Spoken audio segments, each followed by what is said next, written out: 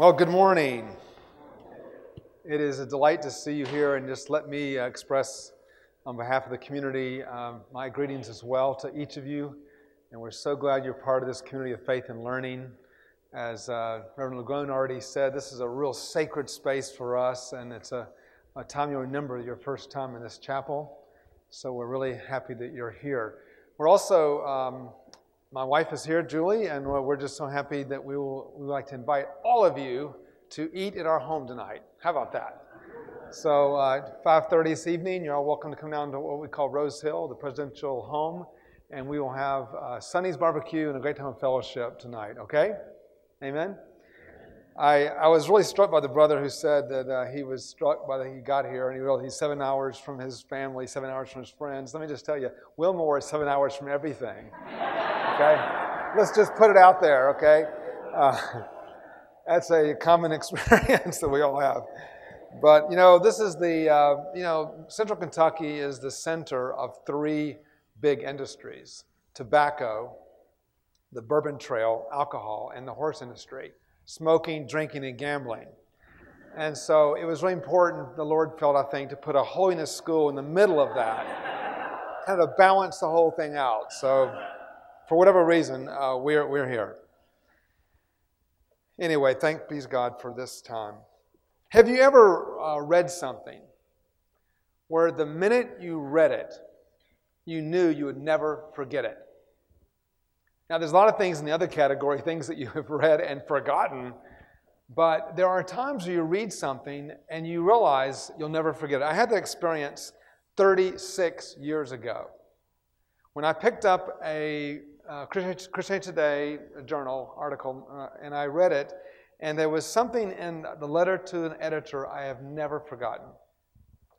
The letter to the editor was actually a complaint about a previous article the previous month, which I don't recall the article specifically, but apparently somebody had written an article and it was talking about some of the latest, quote, findings of liberal scholarship, and they were casting doubts on the authority of the Bible and on the unique work of Jesus Christ.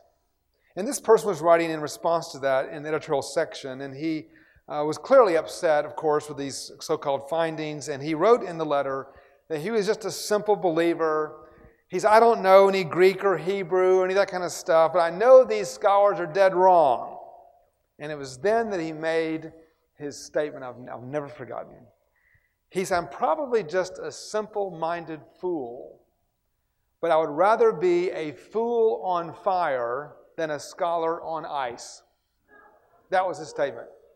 I'd rather be a fool on fire than a scholar on ice. Now, I think we can appreciate his angst, but it's a tough choice, isn't it? Is there something better for us? His assumption, I think, reveals a statement or a thought that's all too often made in Christian circles. That is that the idea that devotion to God, if you're really devoted to God, it will lead to a warm heart and an empty head. Or somehow we're to check our brain at the door if you really want to experience God in His fullness. Or you've already heard the joke about, are you going to seminary? The cemetery is a place of death rather than a place of life. The whole tension between the head and the heart, between the desk and the altar, all of that, you'll say, well, better to be a fool on fire than a scholar on ice. And we forget that perhaps God has called us to something greater. So brothers and sisters, or perhaps I should say this year, sisters and brothers, because we have our largest incoming class of women students in our history. Woo-hoo!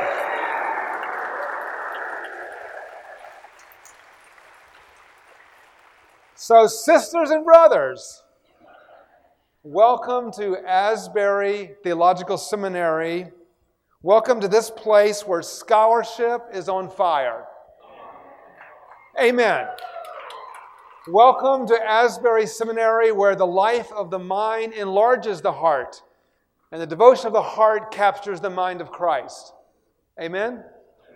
This is Asbury Seminary. For us, the the phrase where the heart and head go hand in hand is not just a slogan, it's part of who we are. It's Wesley's vision that we would unite our heart, our heads, our feet together in a great nuptial embrace. This is the vision of Asbury Seminary. This is our 94th year. It's always called this the Asbury Experience. It's something you just find here in a very amazing way. And so someday, if you earn a privilege of having a degree from Asbury Seminary, and let me assure you, people do occasionally graduate from this place. It does happen. Every year they march across the stage, they get degrees. If you someday graduate with a degree from Asbury Seminary, you will be a thoughtful, reflective Christian with a heart on fire for Jesus Christ. That's our goal. We will accept nothing less.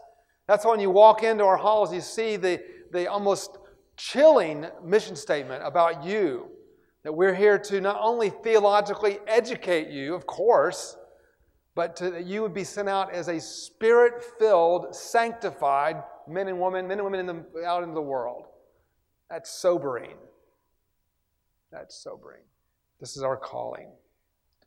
And so you're not being called here to check your brain at the door. And you've not been called to give up your devotion to Jesus Christ, your desire to spread the good news, to spread scriptural holiness. You're not being called to keep the two in balance. It's not about balance. It's about a marriage. It's about a nuptial embrace. It's about a complete understanding of how the two completely work together.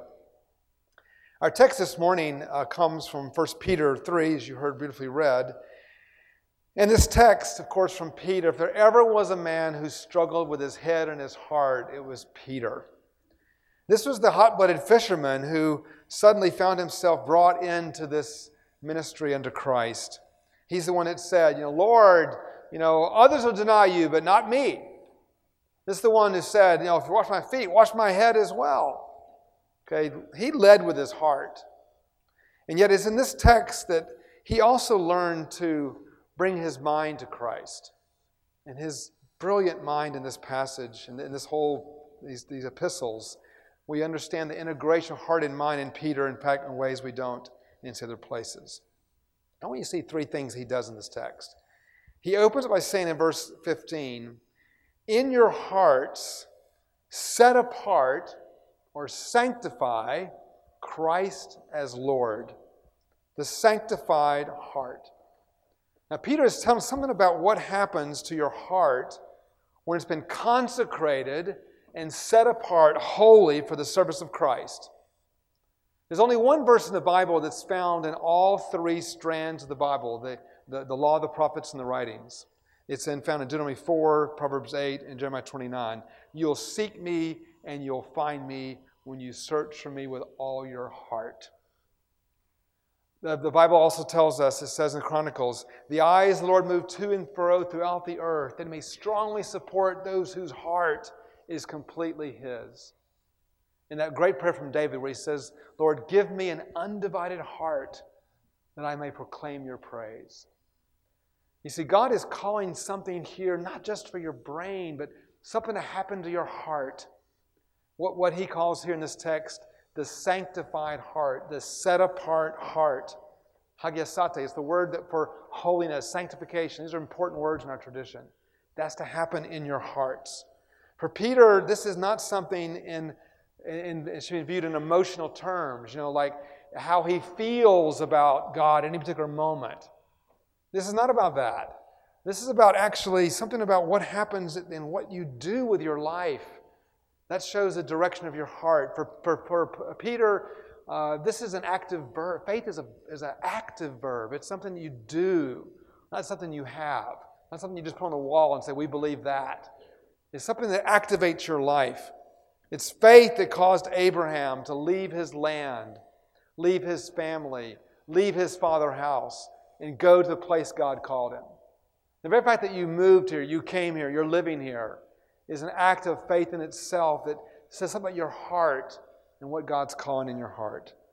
Faith was in the fingers of those men who carried their loved one to Christ, and they clawed their way through the tiles and the mud to let their paralytic friend down into the presence of Christ. It was faith in their fingers, wasn't it? It was faith that caused Rahab to cover up the spies under the flax on her roof. This is faith at work.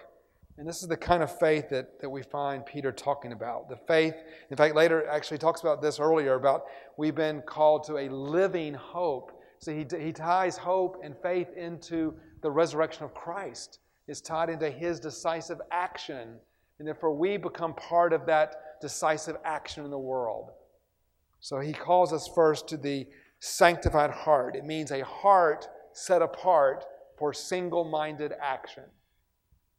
Well, secondly, he calls us to the solidified mind. He says, always be prepared to give an answer to everyone who asks you for the reason for the hope that you have. Now, this is translated, to give an answer, to give a defense, but it's the word apologion. It's where we get our word apologetics from. Be prepared to give an answer. This world is looking for an answer. He earlier in chapter 1, verse 13 declares, he says, prepare your minds for action. That's part of what this time is here, preparing your minds to think properly. It's not simply a matter of your heart. It's a matter of your mind being prepared to learn to think properly about theology, church history, about the culture that we live in. We have a really big task ahead of us. Peter, of course, knows all about this. He was caught one night where he was caught in the presence of some people, and there he was. They asked him about his faith, and he denied Christ 3 times. He never forgot that. He was forgiven for it, but he didn't forget about it. And he said, don't be caught like that, where the world asks you to give a reason for the hope and you're left flat-footed. We inhabit a world of a post-Christian culture. We inhabit a world that is not like our grandparents' world. And we can't go into a world pretending it's other than what it is. And we have to face the actual culture, the actual world, the actual array of forces around us that we face, and be prepared for that world.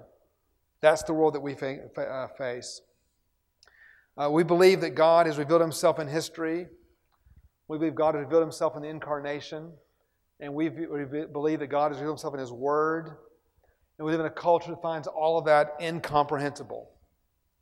And yet if you were to go across this country, as some of you apparently have, and you were to stop, every Sunday, and you were to be able to just kind of inhabit the country on a typical Sunday morning, and you were to hear hundreds of sermons preached across this country in churches, I don't care what the denomination, what the background, just listen to sermons all across this nation, what would you hear? You'd hear sermons that are, well, first of all, that would require quite a bit of goodwill on behalf of those who sit and listen to them. There'd be some that would bore you to death. But even the better ones, you're going to have sermons that assume faith, sermons that often will not answer questions, many unanswered questions, and very unlikely actually prepare people to face what they actually will face that week in that period of their lives. You will hear an extraordinary amount of bland moralizing. You'll have huge doses of cute stories, and you may pick up a few funny jokes, and you'll definitely meet a lot of nice people. But I want to say, none of that is going to cut it. This generation will not be changed by that. We have to just draw the line on all of that. What you'll rarely hear, almost exceptionally hear, would be a clear, well thought out exposition of the Word of God that is then applied in real powerful ways to the lives of those who are there. And that's what you've got to be prepared to do. We can't simply be against stuff anymore. We've got to understand what we're for. What is the vision we're casting? What's it mean to be a sanctified Christian who loves God's Word and thinks about it in the culture that we live today? So Asbury Seminary will equip you to give an informed response to a relativistic, pluralistic world. And the purpose of Asbury Seminary is to prepare you will demand hard work of you. You're embarking on a spiritual, intellectual, formational voyage. It will not be a cruise ship. It's going to be a battleship. Your life will be in danger. It's going to be challenging. If you're here, if you think that you're coming here, I'm going to have a career as a pastor or whatever, missionary or counselor or whatever. I'm going to climb the denominational ladder. I'm going to go out from this place and I'm going to think about my salary, my pension plan, my parsonage. All of that, you've got to flush it down the toilet. That's probably not the best way to say it, but you know what I mean? Just get it behind you. This is about this is not about a career, it's about a calling. Responding to God's call and realizing this is going to cost you your all. This is the place where you will claw your way through a Greek New Testament, and you'll somehow or another, in the middle of that, you'll see the face of God. This is the time when some late one night you'll be talking to one of your batchmates or one of your mates in your dorm or whatever, and you discuss some theological problem, and you'll have insights and thoughts that you never dreamed possible. And it happened because of this environment. We're in this together. We're going through this voyage together. It's a place of ardor, a place where you'll preach one of your first sermons, perhaps, and you'll find yourself actually realizing the power of being in collaboration with God as He reconciles the world to Himself. Wow. That's what happens. We realize we're co-laborers with God in the redemption of the world. That's a calling from God. And finally, not only do we have this sanctified heart, this solidified mind, but also the sensitized witness. Listen to what he says in light of today. Just think of this. All this, be ready, sanctify your heart, be ready to give an answer, but do this with gentleness and respect. Wow, the need for civility, the need for an irenic spirit, knowing how to address the world in a way that even though they think everything we believe, everything we embody is crazy, we love them. We love lost people. We love sinners. We don't hate sinners. We love them. Praise the Lord. We love them. That's why we're here. I think we're the only industry in the world that we are here because of people who don't know anything about who we are, what we're doing. We're here for people who don't even know the gospel. They'll hear it through your appeal, your heartfelt appeal unto the gospel. This is the mystery that we're involved in. This is what Paul calls us to. We're not here in kind of a business as usual approach.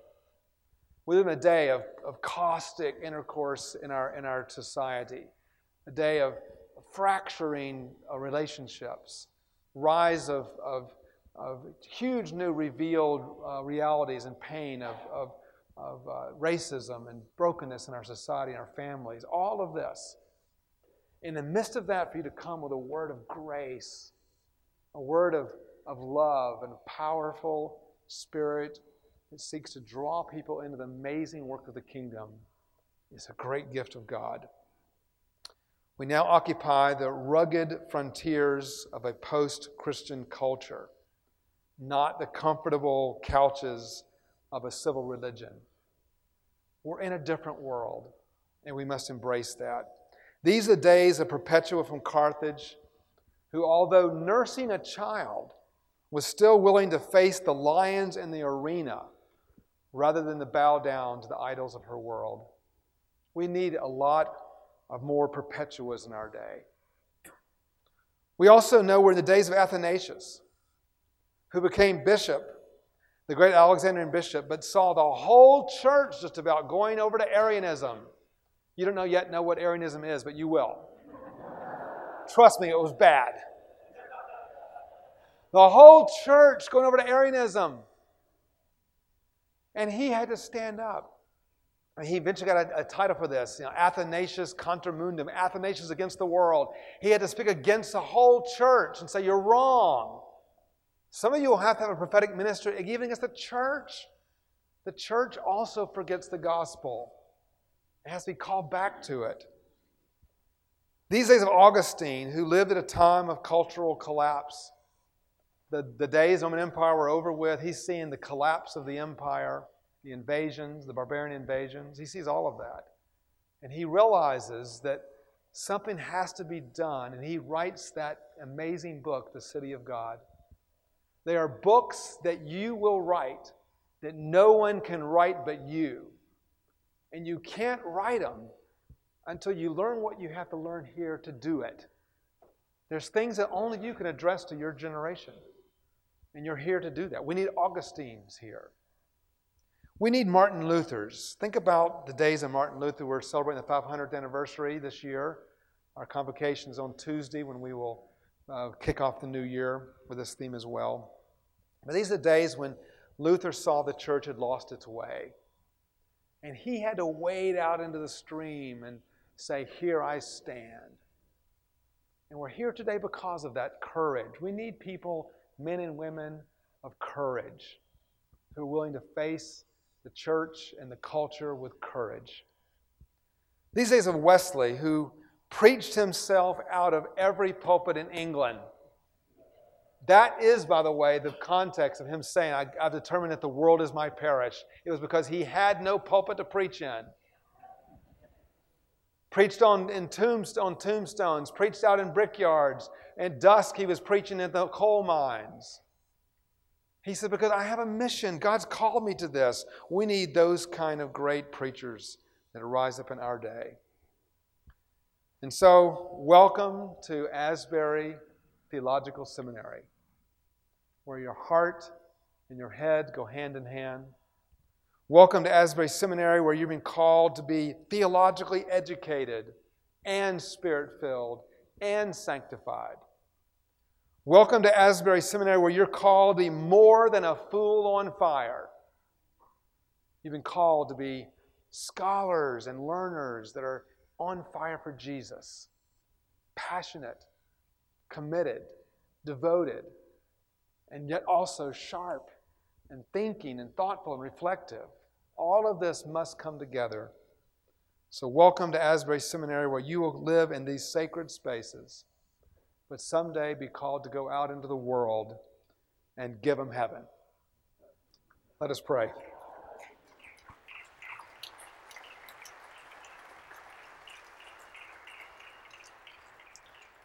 Lord, we thank you for the grace of these days and years which lie ahead, and pray that you would now enable us as we come to the cross in a moment, to come to the cross and realize that we can do none of these things without the amazing work and the intervention of the Father, the Son, and the Holy Spirit. We ask in Jesus' name, amen.